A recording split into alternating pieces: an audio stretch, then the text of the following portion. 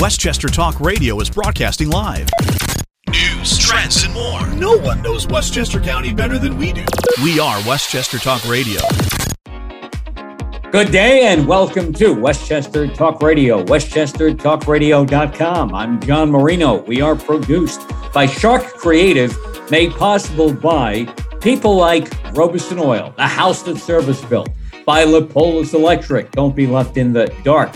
Get Lipolis by Hightower Westchester, managing your wealth to a fiduciary standard, by White Plains Hospital, by Michael Labriola Landscape Design and Construction of Armonk, and by Tompkins Mahopac Bank. We are joined by Siena College pollster Steve Greenberg. Siena College, right outside Albany. And Steve Greenberg, we do this every few weeks, thereabouts every 4 to 6 weeks, when Siena Polling Institute puts out a new poll. You are working heavily now on the gubernatorial race 2022 in the state of New York. You did some numbers work over the last few days, talking to people around the state, putting the numbers together about the favorability of the suspected, announced, and who we think might get into the race for governor in New York State on the Democratic side of the ledger. Were the numbers surprising to you? Well, no, I mean, not in light of what we had seen. Look, let's go back a month ago. Back in December, what we found among Democrats, asking them about the candidates who we thought were in or would be in, likely, the race for governor. And what we saw was Hochul had the support of 36% of Democrats last month. Attorney General Letitia James was in second place with 18%, but 18 points back. Jumaane Williams, the public advocate from New York, was in third with 10%. And then you had former New York City Mayor Bill de Blasio at 6% and Congressman Tom Suozzi at 6%. So right after we put out that December release, Attorney General James announced that she was not, in fact, going to run for governor, but would instead run for re-election as Attorney General. So this month we go in the field without Attorney General James. And what do we see? Hochul, 46%, up 10 points from last month. De Blasio, now in second place in this poll, at 12%, up 6 points. So that's where the Letitia James vote went, largely to Hochul and to de Blasio. And what happens right after you put this survey out? Bill de Blasio says, I'm not running for governor, right? Well, it was about 2 or 3 hours after we put the survey out. But yeah, that's exactly right. So we. Do you think he saw your numbers and he said, I'm not running? Well, that's certainly one theory. But Hochul, 46, de Blasio, 12. He then announces he's out. Williams in third place with 11, right there with de Blasio. And Suozzi still in bringing up the rear with 6%. We still had a quarter of Democrats, almost 24%, who either chose someone else, 2%, or still didn't know among the candidates who are out there who they would support. Would former Governor Andrew Cuomo work into this mix at all? Well, we had asked about him in the fall. He did get somewhere in the mid-teens percent. I think it was like 15, 16% support. We have not included him since. He has not indicated that he's going to run. So until he does, we'll leave him out of it. But now the de Blasio 12% has somewhere to go. It has to go somewhere. So the question is, will Hochul pick that up? Will Jumaane Williams? Will Tom Suozzi? But where we stand now, we are 5 months from primary day, less than 22 weeks. Hochul's at 46%, and that's before de Blasio drops out. So she's approaching 50 before de Blasio drops out. Her favorability rating, and let's just talk among Democrats for a moment, is 60-19, 3-1 favorable. 79% of Democrats have an opinion about her. Only 20% approximately do not have an opinion about her. But when we look at Jumaane Williams, 38-13 favorability rating, also 3-1, pretty positive. But here you have half of Democrats who have either never heard of him or don't know enough about him to have an opinion.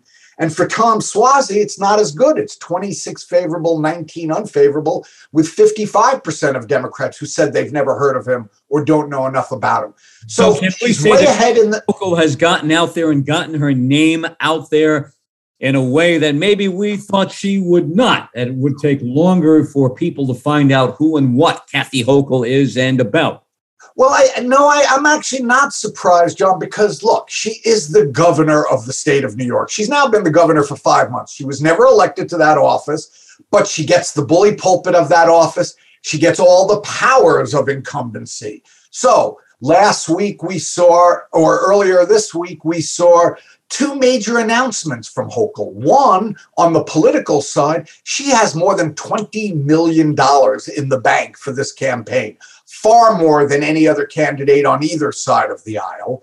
And her second was she came out with a budget on Tuesday, a state budget, spending more than $200 million that doesn't raise any taxes, that expands money for programs, doesn't cut programs, but adds $1 billion or more in healthcare spending, in education spending, in transportation and infrastructure spending.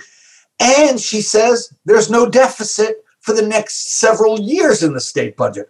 So she gets to use the power of incumbency in the bully pulpit to produce a budget that is good for people. A lot of those ideas, as you mentioned, were included in her State of the State address, and we know they're popular with voters.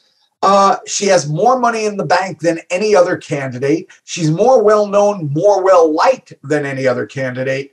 5 months out from the primary, 10 months out from the general election, she's sitting in the catbird seat. Mm-hmm. And the big problem with Letitia James was that she could not raise anything close to the kind of money that people who stay on top of these things in the Democratic Party of the state of New York told her you need to hit certain plateaus by certain time periods, and she was not able to do that, not even able to come close. I find real interesting that you got into, with people that you polled, the proposals by Kathy Hochul about what she would like to do if she continued as governor of the state of New York. And a total of 8 Hochul State of the State proposals enjoy strong to overwhelming support statewide.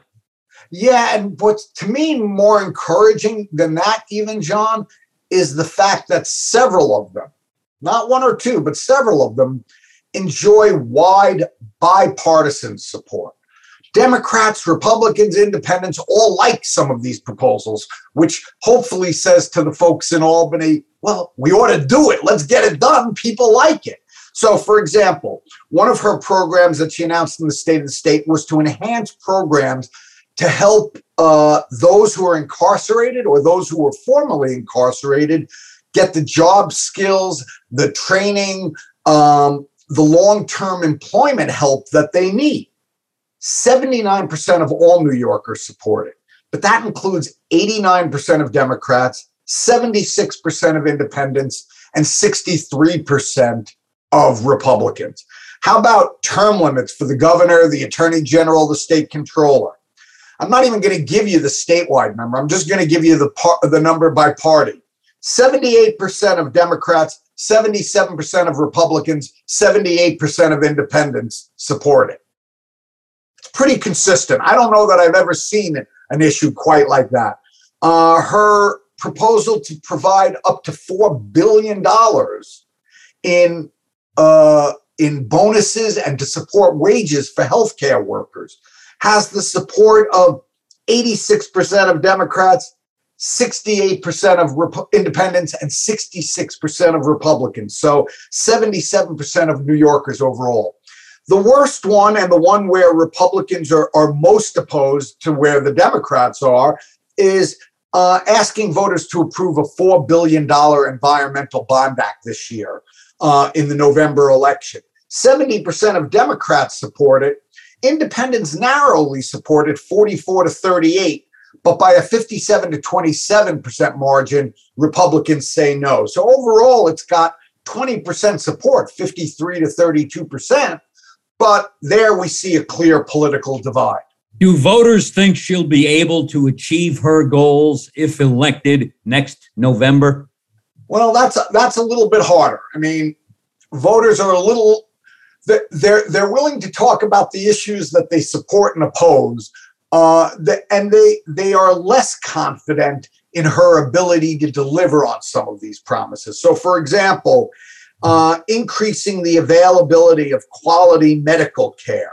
53% of New Yorkers think she will be able to make progress toward her goal. 34% say she won't. Democrats overwhelmingly think she will. Independents by a narrow margin think she will. Republicans by a narrow margin think she won't. But on the other side, the bottom of that list, making New York a place that people want to live, not leave. 60% of Democrats think she'll make progress there, but 54% of independents don't think she'll make progress, and 63% of Republicans don't think she'll make progress. I'm sorry, 54% of independents, 63% of Republicans do not think she'll make progress. You mentioned this word, Republicans. I hear that's a political party, and I hear they do exist in New York State. I also hear that they're running candidates for governor, too. They are. And so we did the horse race. And I should point out, when we were talking about that Democratic primary horse race, that's not among likely primary voters. This was a poll of registered New York State voters. So those are registered Democrats. But because the enrollment of New York State is 50% Democrat, only 22% Republican, there are enough Democrats in our survey to be able to ask the primary question, but there's fewer than 200 Republicans. So we don't really run a horse race question with that few people. That said, where do the candidates stand, the three Republicans? Very little movement from where they were last month and the month before and the month before that. Right now, Lee Zeldin is viewed favorably by 19% of all voters. 18% view him unfavorably. If we just want to look at Republicans, though, because there'll be a Republican primary, Lee Zeldin is viewed favorably by 29% of Republicans, unfavorably by 11%, which means 60% of Republicans never heard of Zeldin or don't know enough about him to have an opinion. For Rob Astorino, the former gubernatorial candidate, the former and Westchester County executive couple of times. His numbers among Republicans, 25% favorable, 13 unfavorable, and again, 60% plus who never heard of him or don't know enough about him. And we had this conversation last month, so it won't surprise you this month. Andrew Giuliani among Republicans is polling at 41% favorable, 24% unfavorable. I continue to believe that that is not an accurate assessment of how New York Republicans feel about Andrew Giuliani, but rather more likely how they feel about his father. Or maybe it's the endorsement he got from Curtis Sliwa. Could be. Could be. We'll find out, right? Next month, we'll know more. All right.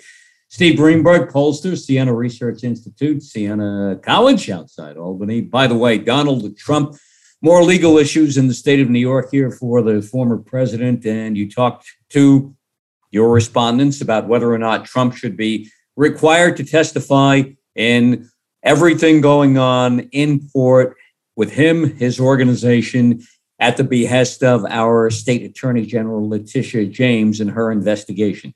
Sure. And we made it clear, we were only asking about that. We said that Attorney General James is investigating the Trump organization, wants to interview Trump and two of his children. And we asked voters, do you think Trump should be required to testify in Attorney General James's civil suit against the Trump organization? Overwhelmingly, 63% of New Yorkers say yes. 27% say no. I know this will shock you. There's a partisan divide here, John. 81% of Democrats say yes, he should be required. By a 51 to 33% margin, independents say yes, Trump should be required to testify. Republicans say no, but this may surprise you. Only by a margin of 47 to 40% do Republicans say no, he should not be required. A majority of Republicans don't say he should not be required. And in fact, 4 out of every 10 New York Republicans say he should be required to testify. I hear that you spoke to Zager and Evans and asked them, the old musical team from the late 60s, you asked them, will the United States be a representative democracy in the year 55-55? Not quite, but close. We did ask voters, look, we are living in certainly crazy times right now. And this is a question Sienna's never asked. We had never thought to ask it before, but we said, how likely do you think it is that the United States will remain a democratic republic in 2030? So less than a decade from now, how likely do you think it is that this country will remain a democratic republic? Only 29% of voters, fewer than a third of New Yorkers, think it's very likely that we will remain a democracy. Another 38% think it's somewhat likely. So you got about 2/3 of voters who say it's either somewhat or very likely. But I think the fact that you only have 30 or 29% saying very likely is disturbing. And 22% of New Yorkers say it's either not at all likely or not very likely that this country will exist as a democracy less than a decade from now. We'll find out soon enough, as they say, right? One piece on that. A third of Democrats, 34%, think it's very likely that we will remain a democratic republic. But only a quarter, 24% of Republicans, 24% of independents. So there's not a wide partisan divide, but a third of Democrats, a quarter of Republicans, a quarter of independents think it's very likely that we will have an American democracy as we know it now, 10 years from now. Or 8 years. Is New York City Mayor Eric Adams off to a good start? He is. Right now, statewide, 41% view him favorably, 19% view him unfavorably. Within New York City, he's got really good numbers, 63-20. Not surprisingly, upstate, his favorability rating is 20-12. So you got 2/3 of upstaters who either never heard of Mayor Adams or certainly don't know enough about him yet to have an opinion. And President Biden, despite everything that's been going on, he seems to be holding steady, at least in the Empire State, with his favorability numbers. Yeah, he's treading water. He's at a 52% favorable, 42% unfavorable. It's above water, but in a state, as we were just talking, that is 2-1 Democratic. That's not a great number, and virtually the same as it was last month. Steve Greenberg, pollster, Siena Research Institute, Siena College. Always, we thank you, the numbers guys. We call you here, and we'll talk again next time around. Much appreciated. Thank you for keeping us up to date. Thanks, John. Appreciate it. Steve Greenberg here on Westchester Talk Radio. I'm John Marino on The Beat in Westchester, produced by Shark Creative, made possible by Robeson Oil, the house that service built. Lipolis Electric, don't be left in the dark. Get Lipolis. By Hightower Westchester, managing your wealth to a fiduciary standard. By White Plains Hospital. By Michael Lambriola Landscape Design and Construction of Armonk. And by Tompkins Mahopac Bank. Catch all of our Westchester, Rockland, Putnam and Dutchess, Orange and Fairfield County talk radio programming on our YouTube channel. It is called the Shark Creative YouTube, and we have an app now for you to take everywhere and any place you go to. We call that Westchester Talk. Download it now if you have not done so as of yet. You're listening to Westchester Talk Radio, Powered by Shark Media, a division of Shark Creative. and made possible by Entergy Indian Point Energy Center. Visit safesecurevital.com.